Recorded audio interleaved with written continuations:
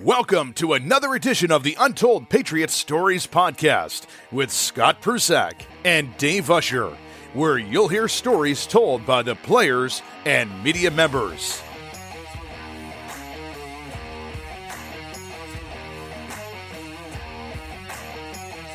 Good evening, everyone. Welcome to another edition of Untold Patriots Stories. I'm excited to announce that we have Chris Curtis from WEEI on the podcast today. Talk about some of his radio and producing experience, as well as some Patriot stuff. And he's a big Tom Brady fan. For those of you guys that don't listen to him on the Greg Hill Morning Show, is a staunch Brady fan and hasn't wavered since he left. So thank you, Curtis, for coming on tonight. Appreciate it. Of course, pleasure to be here. Sorry I couldn't have been done sooner, but glad to be on with you guys. All right, thank you. So Dave, take it away. Get it started. Yeah, glad you could be on. So, I guess what interests me a lot is, we're now doing the podcast here, and obviously you've got a lot of experience in this type of thing. Scott and I were lucky enough to get a peek into, what it's like for your show a little bit, at least when we attended the Toys for Tots event at Bach Exotics in December. So, just wanted to Ferrari or anything or no? No, I had got one the year before. So, but no, so I just wanted to get a sense of, what it's like working on the show. I mean, we're big fans of the show, and, as Scott has mentioned, there's some great chemistry with you all. So just wanted to sort of get an inside look into that, if you wouldn't mind. Yeah, it's Greg and I have been working together we began the summer of 19. So we're looking at we're in our fourth year. And it was totally different than any show I had ever worked on, in that everything else had been basically sports driven, sports based with sports guys. And this was really a time where I shifted from, a guy that helped with other people's sports knowledge to the guy that was one of the driving sports entities of the program. And it's really been seamless. I love Danielle. We worked great together, and Wiggy and I had known each other for a long time. And Greg really wanted this to succeed, and I think he respected, I won't speak for him, but he knew Ken and I at the time. Ken Laird, who's now he's the brand manager, and we have our show on the weekend, but he really allowed Ken and I to be who we are and amplified our voices on the show. And it really sort of came together where we like to have fun. We don't like to hate one another. We are genuinely friendly. I think one of the cool things about, you mentioned seeing us at the Toys for Tots remote broadcast. When you see us on a remote, it's, there's really not a difference. We go to break, we laugh, there's not really,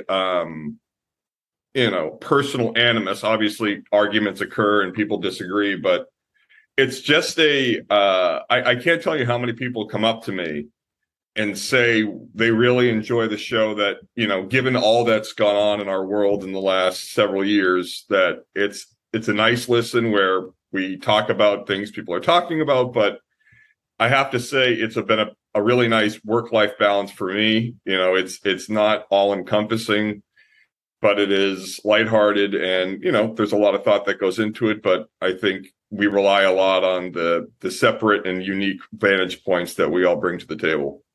Yeah.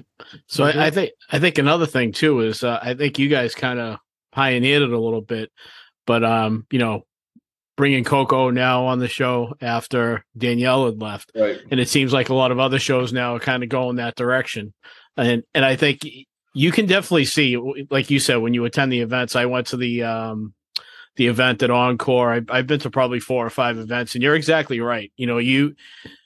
There's people that you meet, and this goes for athletes like as well as you guys.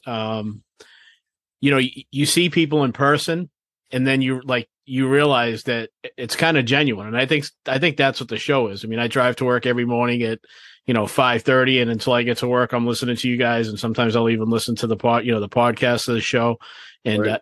The chemistry is very visible. And sometimes it must be hard to keep the show on track with Wiggy, because Wiggy likes to go off into tangents.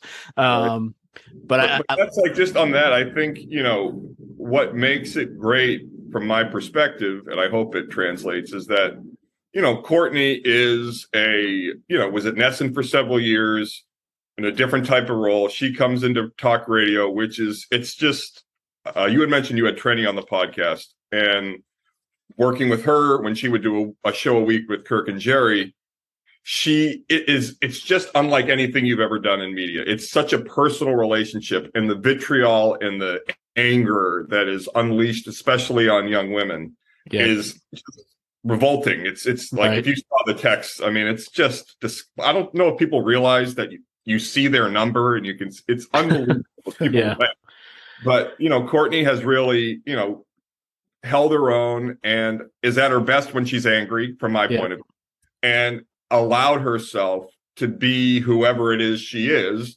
And that's what, more than anything else, what resonates where we live is authentic conversation. Yep. And, we've been to, you go to California, you go to the Midwest, really nice places. My parents are in Florida, my family's down there. I'm going back tomorrow. Love it.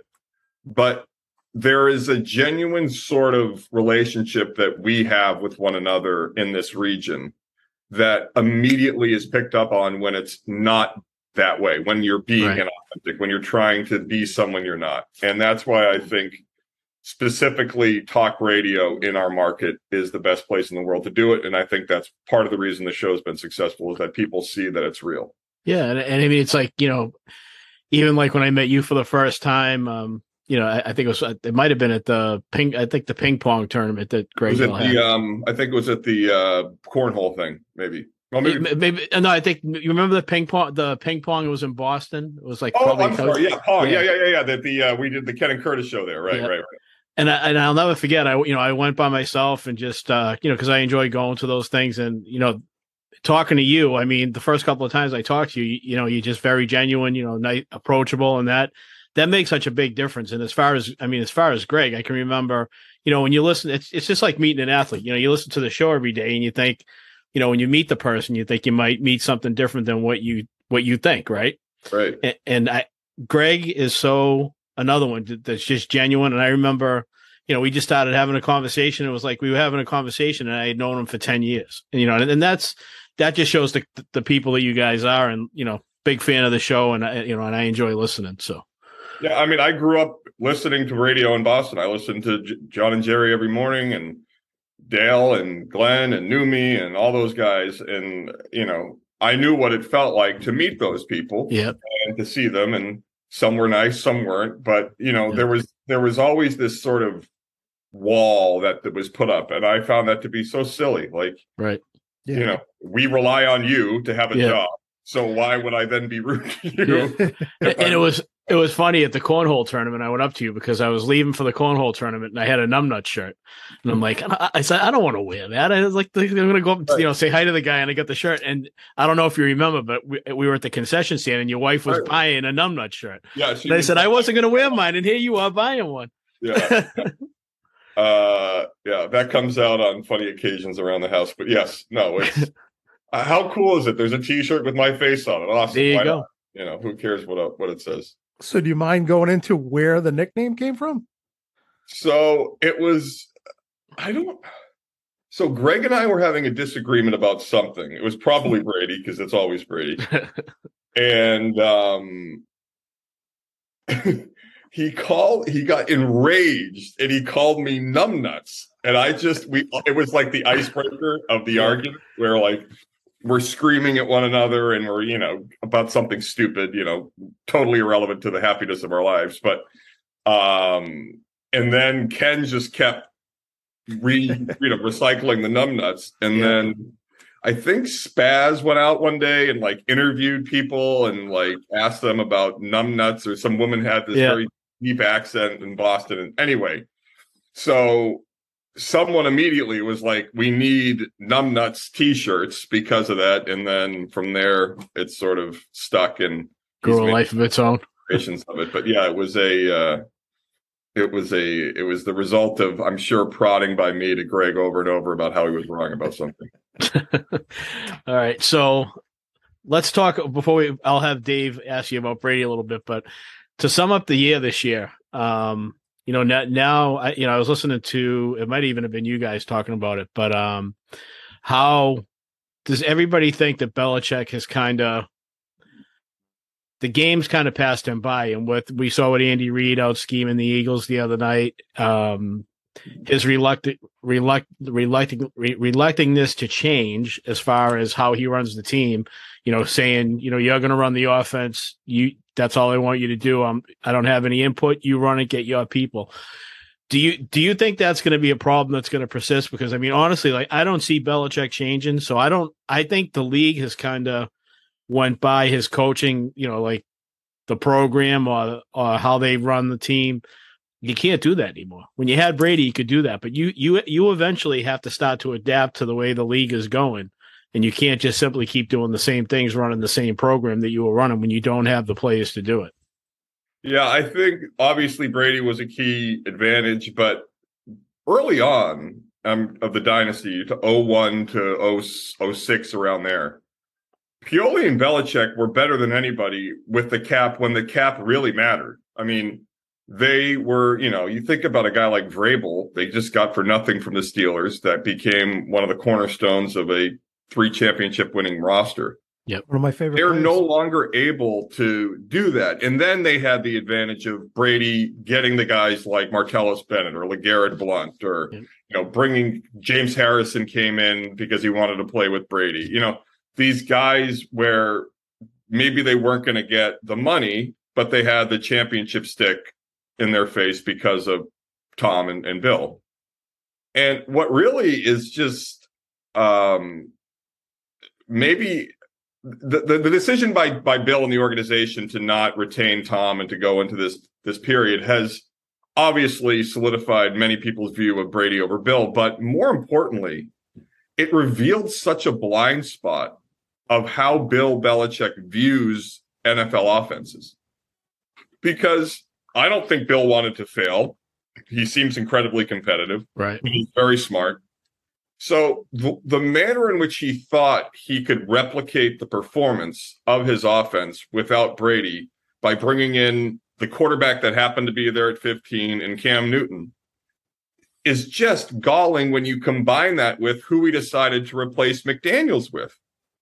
Right. It's like he really, there was the quote in the O'Connor book where we all speculated who said it, but that they believe they could win with any top 15 quarterback. Right.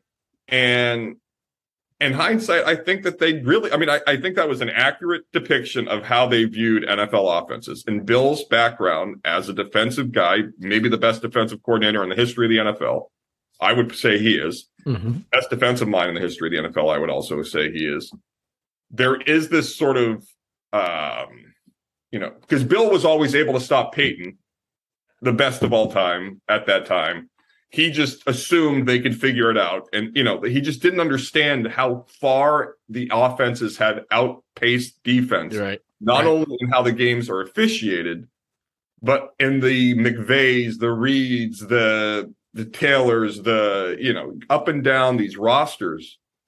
These rosters were enhanced by their coaches. And what Belichick has done has detracted from talent that isn't as high or as real as these other rosters. So you had this double-edged sword of suck. And Ken and I did this over the weekend where we said, what was a worse move? Was it benching Butler or was it hiring Patricia and Judge? And it was like 50-50, the poll question.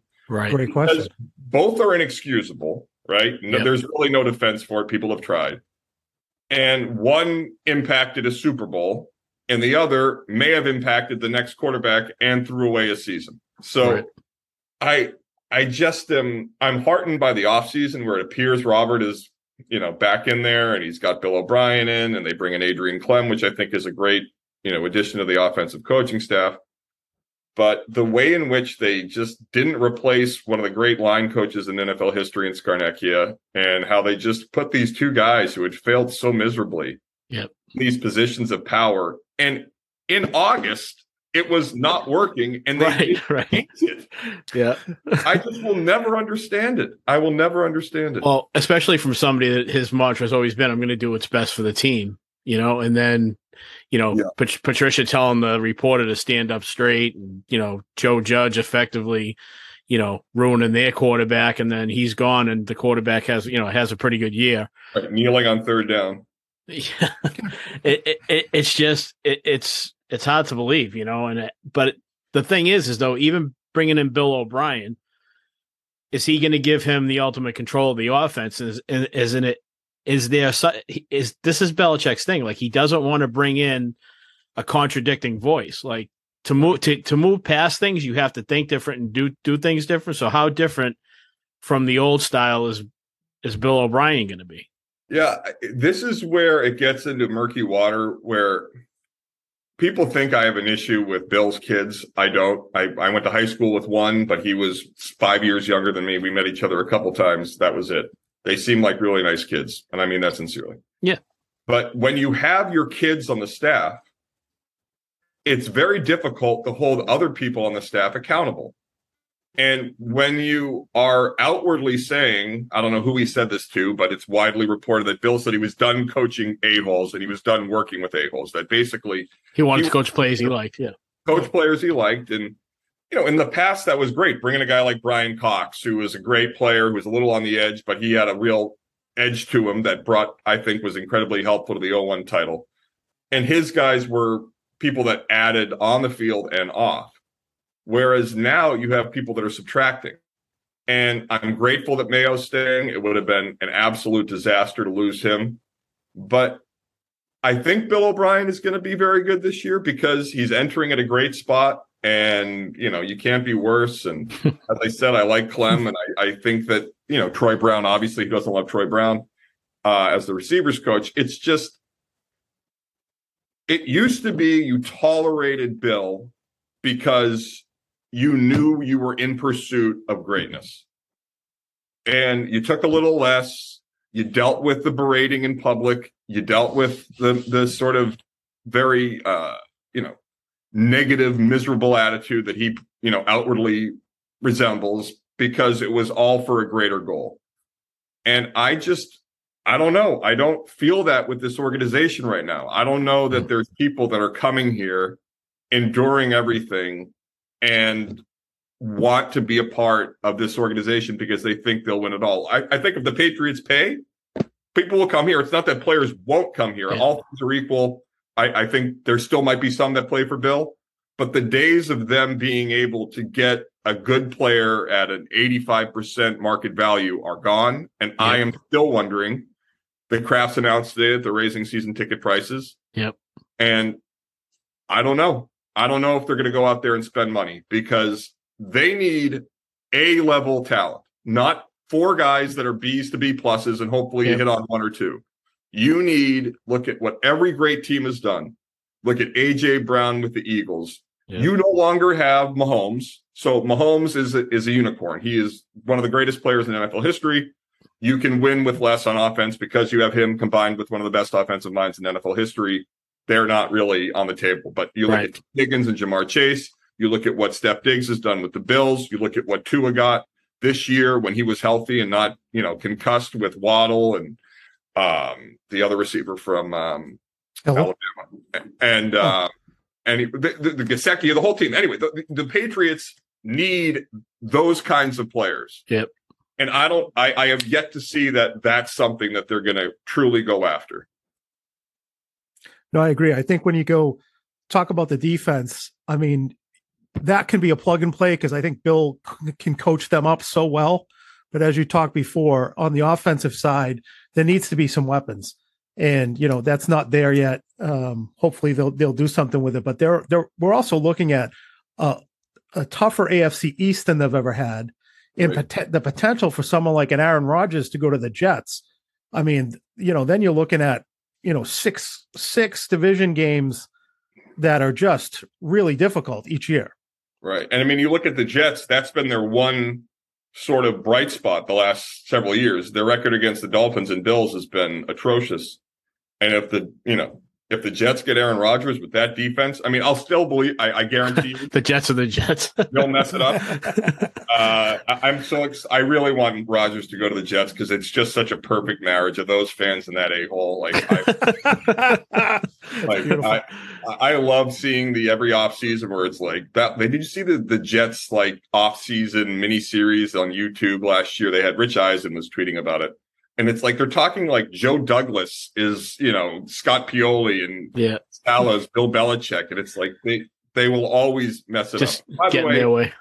Also, don't most GMs get fired if they blow the second overall pick on a guy that doesn't look like he can play in the league? But Joe Douglas is still like, good point. Aaron Rodgers, $50 million a year after they just used their second overall pick on that guy. But nonetheless, Sauce Gardner can play. They've made some other good picks, and if the division is like that, I mean, we had a brief discussion this morning about that. I mean, if Rodgers goes to the Jets, how do you see the Patriots making the playoffs next year? I don't. They could be the worst team in the division, literally, next year.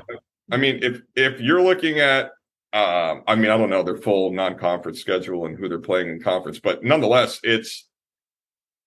this is a massive year because I will give Robert Kraft credit for this, that prior to the owners' meetings last year, he said that Bill has earned the latitude to do things his way. I don't always agree with it, but he's been incredibly successful, and so he can create a staff. The season ends immediately. They send that email to the season ticket holders saying it's unacceptable. Kraft meddles, brings up the contract negotiations with Mayo. They retain Mayo. They bring in Bill O'Brien. It appears Kraft has taken this personally and he's re-engaging, so hopefully that continues. But they're going to need to have an A-plus offseason to just contend in the AFC next year. Yeah, they need wide receivers. I mean, like you said, they need the talent around them. Left tackle, they need a right tackle. Yeah, need a corner. Yeah, they need a bunch. They definitely need a bunch, and they're not going to say. I mean, they're not going to spend in free agency, at least if the past has been any indication. So, I guess I wanted to get into this because one of the things that we like to talk about is, especially with everything going on nowadays, in the world and people dealing with anxiety, depression. When you were in the radio, and I remember I was listening, I think when you had left and came back, you had an issue with alcoholism, and you've overcome that to be on the radio and be on a well-known radio show. So, just tell us, share some stories with people about, if they are going through stuff, how did you get through it? And, I wanted to say congratulations. I actually saw a picture on your Instagram page where you said you gave the time that you've been sober and it led to your son. Yeah. Right. And, that was pretty nice. James, today, by the way, big day for little James. He's crawling in Florida. He just wanted me. I was intimidating, so he waited for me to leave, but he crawled today. So, well, and congratulations on the birth of your son too last year. Oh, thank you very much. I appreciate that. Do you guys have kids? I have a son. Yeah, 24. Yep. Yeah. Everybody says the whole 9 months or 6 months after you tell people how your life changes, and you're like, F off, Yeah. And, holy crap. But thank you. So I'll be 7 years sober in April if everything continues as planned. Congratulations. And, I drank a lot, and then this business I started doing overnights at ESPN Radio in Bristol, commuting to Waltham, doing 890 ESPN when Felger had left with this show Lou and Mike. Commuting from Charlestown to Waltham, then doing the overnight, and then back and forth. And I, would always drink. But when my life became so full of my job, I drank and drove and drank and got in accidents and drank and caused issues with my relationships. And finally got into the morning show at EEI after producing nights at the Sports Hub since its inception for about 3 years. So it will be 10 years, April 1st, since I started at EEI. Oh, wow. And did the morning show there, and that schedule and the stress of the job was sort of a double-edged sword because my wife's a teacher, so I'd be home by 11:30 noon, and I had 4 hours to kill, and just would drink, pass out, wake up, drink, pass out, and fast forward to a point where I was, been given every ultimatum in the book, was as ill as could be. I cut myself shaving before going to a Celtics playoff game, and bleeding never stopped. So I ended up in the ice. Drove myself to Boston Medical Center, ended up in the ICU. The doctors and nurses there saved my life. I had liver failure and alcoholic hepatitis, and it was bad. But was able to find a rehab facility through McLean that I went to about a week later and did outpatient stuff. And then about 4 months later, without anybody at the station knowing, I was asked to come back. Took a pay cut off of a very low salary to get back. Yeah. Then about a year later, I talked about it on the air and they found out. And, it's been a very rewarding process. Being on the radio really does provide accountability, which has helped me. And the amount of people, I always joke that we go to a remote and people run up to WEEI and are like, "Oh, the Snowball, will you sign this?" And, Greg, like, "Oh, old day memories of, being at some crazy event where they were, sledding on a broken toboggan with the crazy." Yeah. And then I have these unbelievable parents of people that are fighting addiction come up to me and this one woman, at the event this year, she came up to me and she said her son was 6 months sober and she's crying and she's shaking. And she just said, I hear you every morning and you give me hope. And it's such an awesome responsibility. And there's nothing I'd rather do in the world than be on the radio in Boston and to have the privilege to be able to do it and to do it now, sober and relatively healthy is the greatest gift of my life outside of my family. So it's a great, it's difficult, but I do feel it also really important to the people that hear our show who are men, target demo, a lot of women listen and we love it. But men 25-54 who are kind of negatively reinforced when they talk about mental health. I think the stigma hopefully is dissipating considering the world we live in today. But,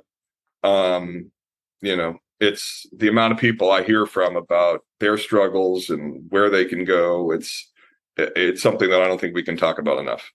Well, first of all, I want to say congratulations, and you should be proud of what you've accomplished, and to know that you can affect the lives of people. Not only listening to the show and enjoying what you do, as a host on the show, but to be able to affect people's lives, like you just said. Parents coming up to you saying, that you're giving them hope. That is pretty awesome. And like I said, I just wanted to congratulate you. It's a good story, and I'm glad everything worked out, and you're here doing the podcast with us. So. Me too. It's truth is stranger than fiction. It's a wild ride, but I could not be more grateful to be where I am. All right, go ahead. I was going to say it's powerful stuff. Good for you. I mean, that's so. I guess we talked about one of the themes was overcoming obstacles. Obviously, the title "Untold Patriot Stories." So we got to get a poke at you a little bit. You got to have some WEEI dirt, right? You got to get a good story.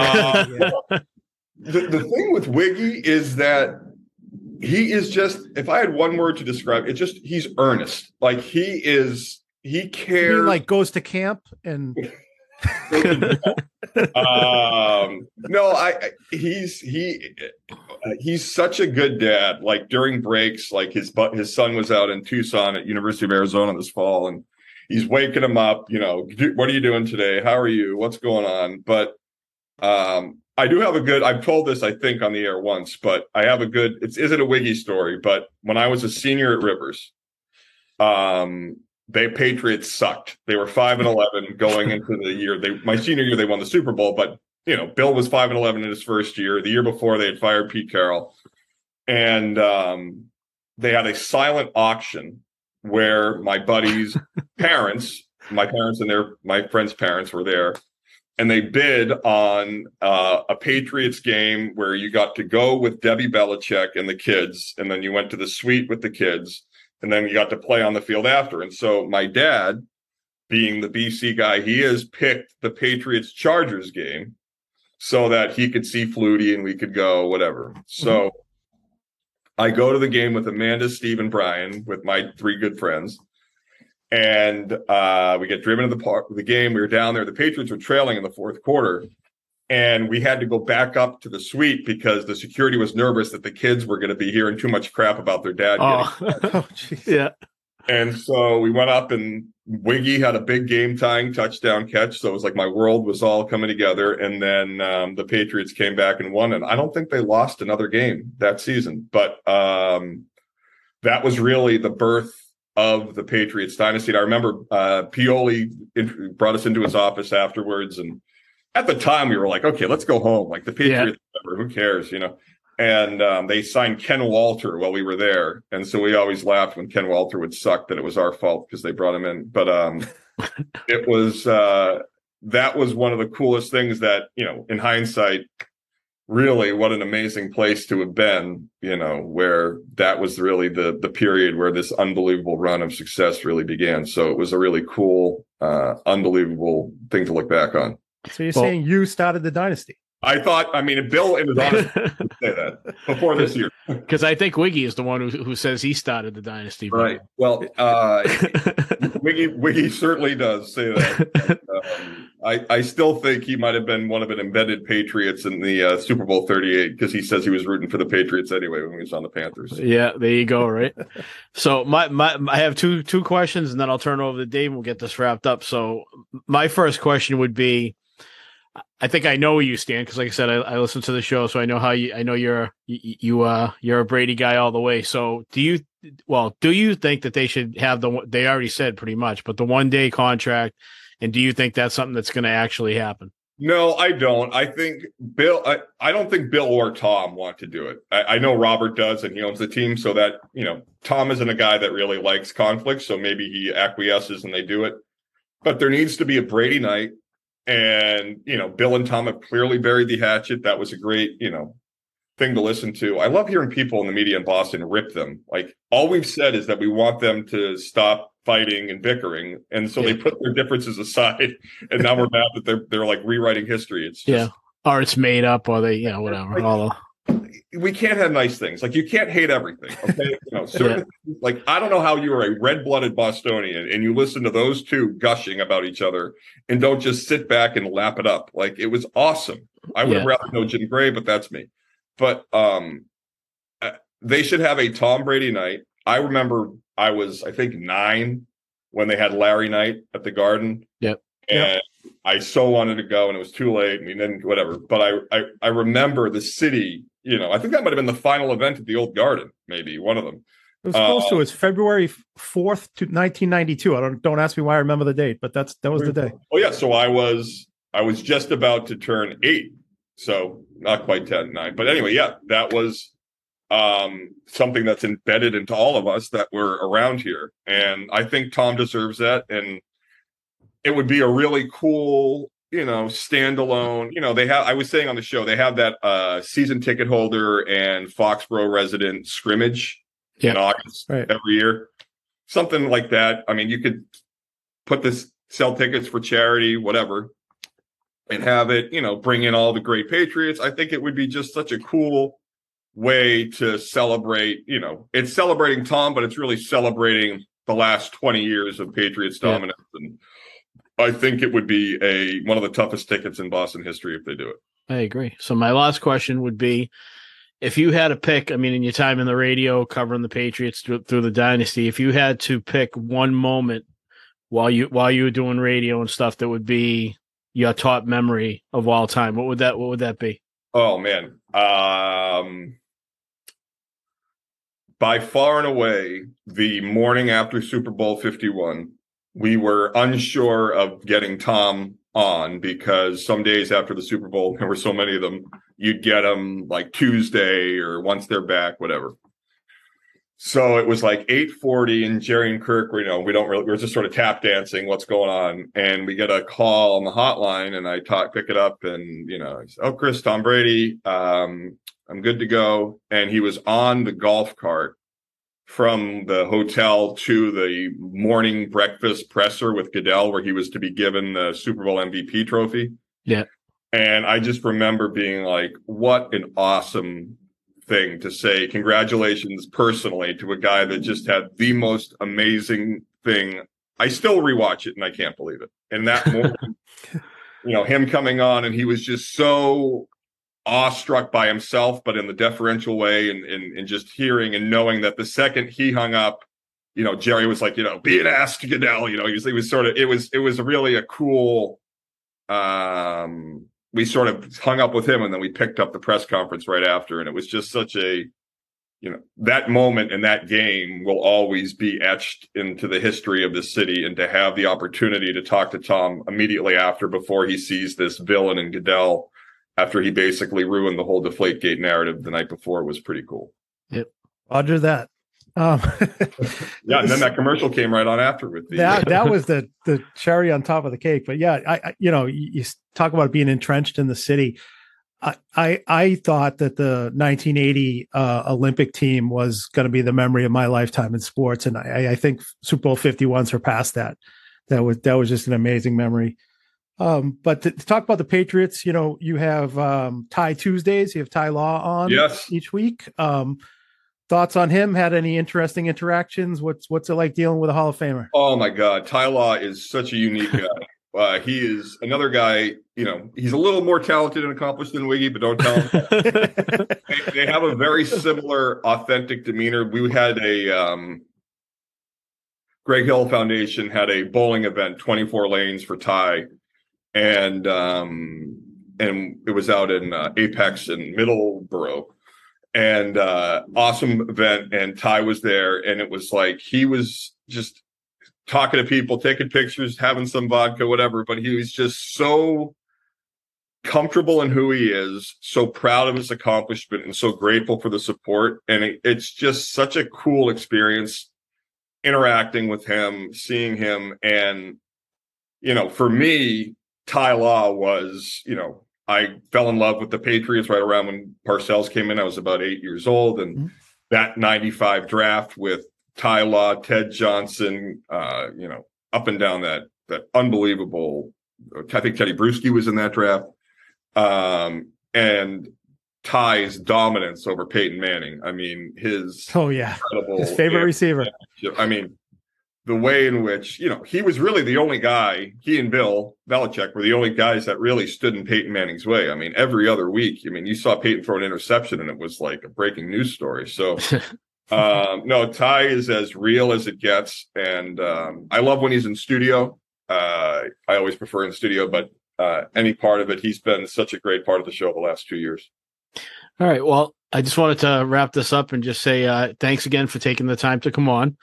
And your story is a great one. And again, I just wanted to congratulate you, the birth of your son, James. So all that's good stuff, and enjoyed having you on. And I think you guys are the best show on radio. That's just my opinion. And he means it. But when you, if you get a chance, definitely take a listen to the Greg Hill Morning Show, 93.7, and you can hear Curtis on there, and, the weatherman also. You're also now an established weatherman. You'll probably hear Wiggy talking if you tune in, but just be patient. Yep, there you go. But like I said, thank you for being on, and hopefully we'll see you some events real soon. All right, Scott and Dave, really a pleasure to talk to you here, and it's been great to meet you out at the event. So thank you for having me. All right, have a safe trip to Florida. Go enjoy the warm weather. I will. You guys take care. All right, thank you. Take care. Thanks for listening to Untold Patriot Stories with Scott Prusek and Dave Usher. Please follow us on whatever platform you download your podcasts, and be sure to tell your friends.